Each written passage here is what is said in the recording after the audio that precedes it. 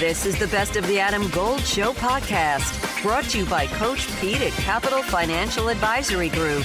Visit us at capitalfinancialusa.com. Gentlemen, I saw wearing +4s and a goofy outfit at Pinehurst a few years ago.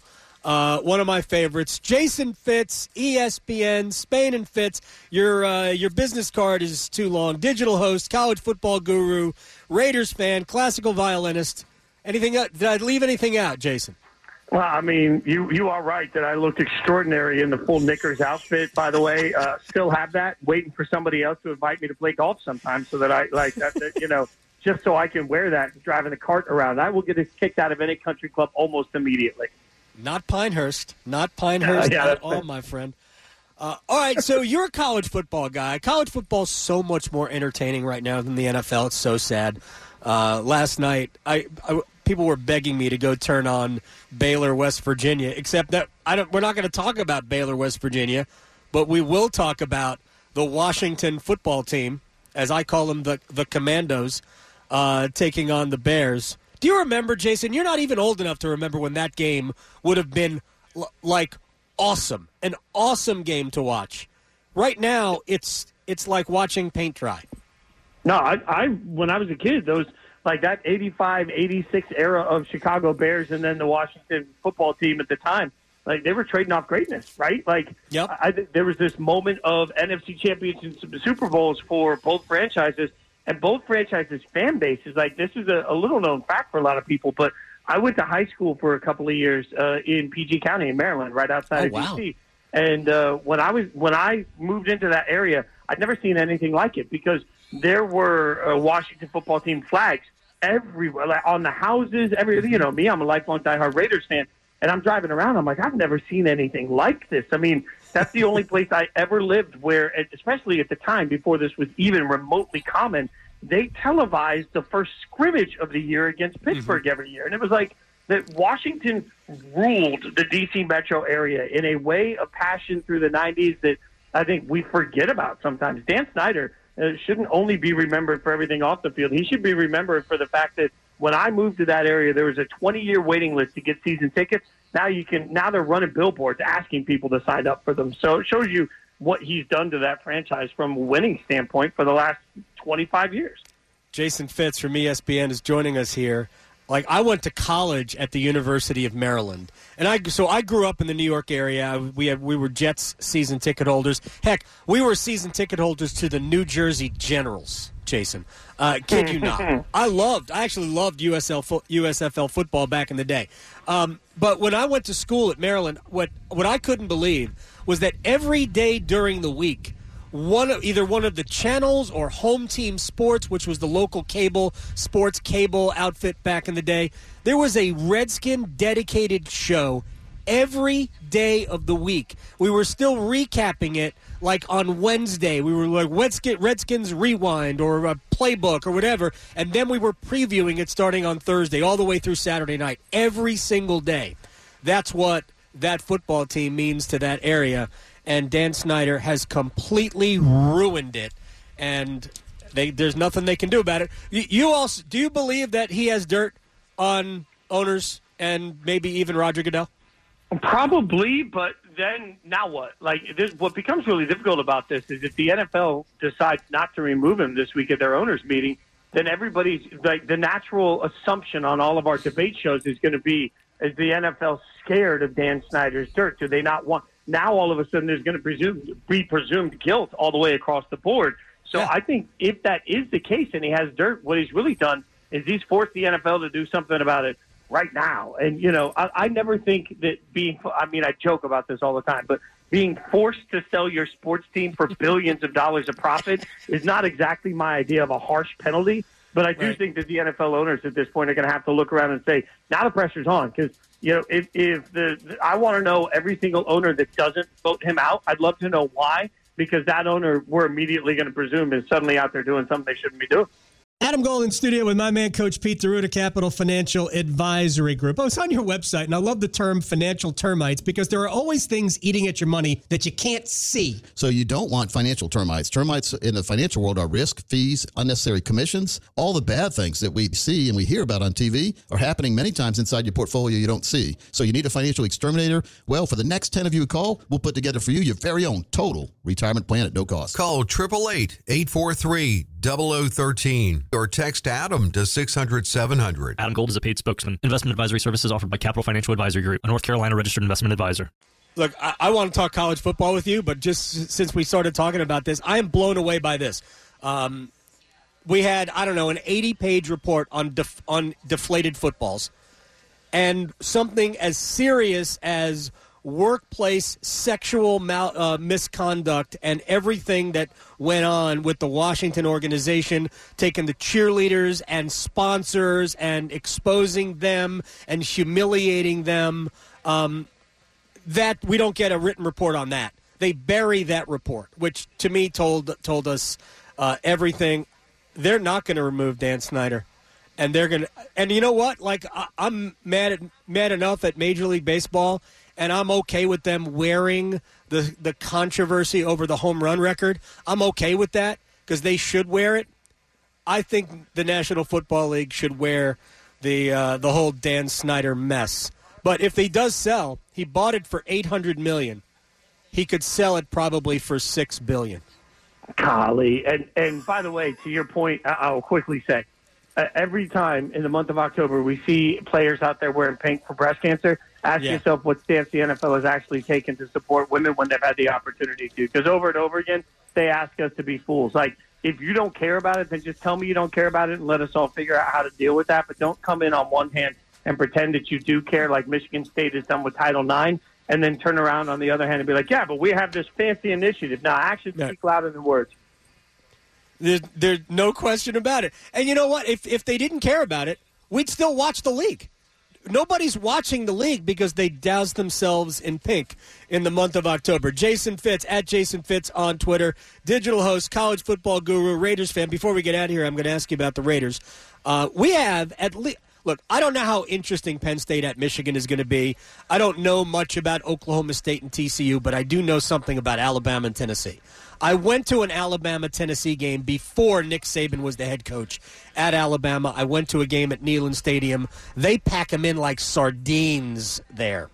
But this game, if Bryce Young even plays and is not, if he plays, he's probably a little bit compromised. But Alabama at Tennessee, if Tennessee's offense might be good enough to pull off a pretty shocking upset here. What do you think about this game? Yeah, I'm picking Tennessee, and partially for the reason you just mentioned, but also sort of an under-talked-about stat. When I hosted College Football Live this week, we went into our production meeting, and they said, what interests you about the game? And I told our production staff, like, we're not talking about the fact that while the Vols defense has given up some big plays, they lead the SEC in quarterback pressures. And everybody looked at me shocked. Our researcher looked it up, and he said, by God, you're right. Like, the Vols get at the quarterback better than anybody else in the entire conference. So now you're either going to have a backup quarterback or you're going to have a banged-up Bryce Young with an AC shoulder injury that's problematic. That's enough in and of itself because the Alabama offensive line has not been good enough week after week. And, on Saturdays, my digital show is with A.J. McCarron. He had the exact same injury as Bryce, and he told me the minute it happened that what they did for the rest of that season is every week, Monday through Friday, he never threw a football. He only handed off at practice, couldn't lift his arm. Saturday morning, they gave him 3 shots in his shoulder. The first pass he threw every week was the warm-up passes that the cameras catch of quarterbacks on the sideline. That was it. He didn't even know if his arm was going to work till the game started. If it's the same for Bryce, and every indication I've had from A.J. and from Greg McElroy is that it is, if it's the same for Bryce, we don't even know how his arm's going to handle it. So I think that's enough of a window for an offense that we know can score a bunch of points. I think Tennessee's going to win this football game. And then all of a sudden an Alabama team that skated a few times with some really weird-looking wins, I don't think that they can get lucky again this time. That story opens up a different conversation that we don't have time to get into because Bryce Young has an NFL future. And I look, just what we have seen here, I'll just use Duke basketball as an example. Duke basketball has had plenty of situations where guys are hurt. And like Zion Williamson, they didn't let near a basketball court until he was 100%, because all they did was protect his pro future. I would hope that Nick Saban would do the same thing there. All right, we're going to have to say goodbye here in a minute or so. Without the ones like you, who work tirelessly to keep things running, everything would suddenly stop. Hospitals, factories, schools, and power plants, they all depend on you. No matter the weather, emergency, or time of day, you're the ones who get it done. At Grainger, we're here for you with professional-grade industrial supplies. Count on real-time product availability and fast delivery. Call, click Grainger.com, or just stop by. Grainger, for the ones who get it done. So you're a Raiders fan. How are you liking the Josh McDaniels part of the tour? Yeah, I think, unfortunately, this is just a lot of people trying to learn a lot of stuff quickly. The Raiders are going to be fine, though. If you look at they have the bye week this week. They have 6 straight games that are very winnable. I think by the time we hit midseason, they have a real shot at still being around 500, which is crazy. They've lost 4 games by a combined 14 points, and the ball's been in the offense's hand in every one of those games to win it. So just like the Giants, I don't think are really necessarily a 4-1 team. Sorry. I also would say that I don't think the Raiders are really a 1-4 team. Mediocrity in the AFC. I think the Raiders still have a shot at the playoffs, but you've got a lot of people trying to learn a lot of language with Josh McDaniels' offense. It's not going as quickly as anybody wanted it to. No, it is not. It's funny when they signed Davante Adams to that. They traded for Davante Adams, they didn't sign him. Although I guess they did sign him. When they did that, and everybody was calling Davante Adams the best wide receiver in football, and he's certainly among them. Now, I don't think Davante Adams is average and was elevated by Aaron Rodgers to be otherworldly, but I do think that Aaron Rodgers in the past has had the ability to take very good to great wide receivers and make them superhuman. Whether it was Jordy Nelson or Davante Adams, he has done that. What has been the difference maybe with Adams and Derek Carr that they haven't quite gotten to that level? Carr is the opposite of Kyler Murray. Like, people question Kyler Murray's homework. Carr does too much homework. So by the time he gets to the line of scrimmage, he knows where he's throwing the ball before we even get to it. The difference is that, Aaron Rodgers would drop back and say, okay, I don't care if there's 3 guys on Davante, I'm going to make a play. Right. Derek Carr is the type to walk up and say, okay, according to the analytics and the coaching, I'm supposed to put the ball over on this side because of this defense, and that means that's where I go with it. I mean, a guy like Mac Hollins, who most people had never even really heard of in the NFL, we have here. He's a Carolina guy. Yeah, I mean, like he gets all the targets. Why does he get all the targets? Because Carr looks at the defense and is like, well, why would I throw into triple coverage if I got Mac Hollins over here one-on-one? So, like, I understand the logic of that, but that's so risk-averse that you're not letting your playmaker make plays. So Mac Hollins having a nice little season, but the heck does that do when it comes to the playoffs? Nothing. Like, you've got to feed Davante. And that's why I think Davante's frustrated. He's used to throw the ball and give me a chance. And Carr spent many years with whatever you do, make the right decision based on the defense, not based on what you want to do aggressively. And I don't know that you can uncoach that in a few weeks. I'm not the only one, by the way, who thinks it's an utter joke that he was charged with misdemeanor assault, right, Davante Adams? Yeah, I mean, that's look, I know everybody wants to go out and get theirs, but there's got to be an easier way to do that. I mean, you and I both stood on the sidelines enough times. You know where you're supposed to be, where you're not supposed to be. You know where security's not supposed to let you. Like, it's just, I don't know, it's a bit of a reach for me. All right, final thing for Jason Fitz. Assuming that the top 3 teams in the country will be the top 3 teams in the country when we get through the conference championship games, in whatever order you want, Ohio State, Alabama, Georgia. Who's the 4th team in the playoff? I think it's Clemson, honestly. And it's a boring take. I don't trust Michigan's quarterback situation at all. So I'm out on Michigan. USC is pretty good offensively, and we have no idea if their defense is really any good. And by the way, it's still the Pac-12, so I don't know that we've seen that much. So, I know a lot of people want to make it USC. By the end of the year, it might be USC, but also just fun fact for nobody paying attention, the Pac-12 got rid of divisions this year when it comes to their championship game. So there's a real shot that we end up with USC versus UCLA for the Pac-12 championship, which is gross for that conference. They don't want that, but I think USC's got a chance to win out. But Clemson's done everything you can ask them to do. I don't know what we're waiting for. They've gotten enough of the big wins. DJ looks better now than he did.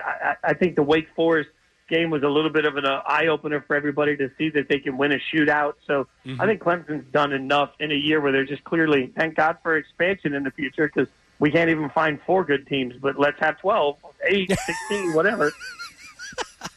You and I are on the same page. It's good to catch up. Jason Fitz from ESPN, Spain and Fitz, classical violinist, digital host, college football guru, Raiders fan. I'll narrow that down the next time.